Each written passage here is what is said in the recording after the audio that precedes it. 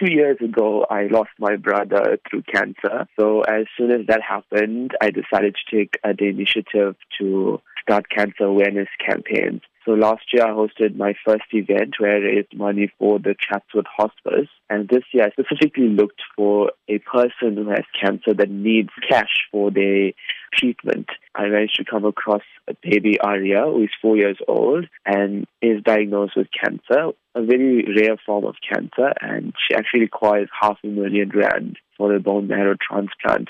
So I took the initiative to put in an aim of 50,000 rand from my side to raise for the baby, and I'm hoping to raise more than that. So the concert is actually in celebration of my brother's life. He would have entered 21 this year. He was alive. And to actually give back now to the baby that really needs help in terms of funding. I do understand that months of dedication, planning and arrangements have gone into this concert for cancer, but tell us what can be expected at the concert. We have a huge lineup of comedians, dancers and singers. If we look at comedians, we have Bashir Tash and Nishantan. Our singers are the finalists from SA's Got Talent last year, Taliesha Naidoo, as well as the year before, Jesse Govender.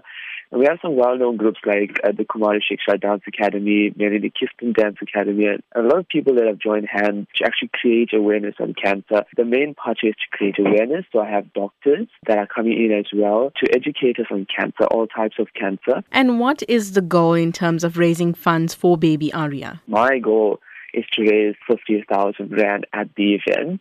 And we are proud to announce as well that the South African cricket team will be sponsoring a autographed jersey for us that we can also auction at the event. Luvalan, you have faced a personal tragedy that has motivated you to plan this concert.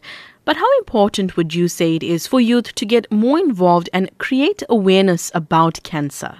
I think cancer is so common now. I think every family is faced with it somehow, and it's so important for the youth to be joining hands and actually creating awareness and helping those that have cancer, and also to be researching and finding out about information regarding cancer.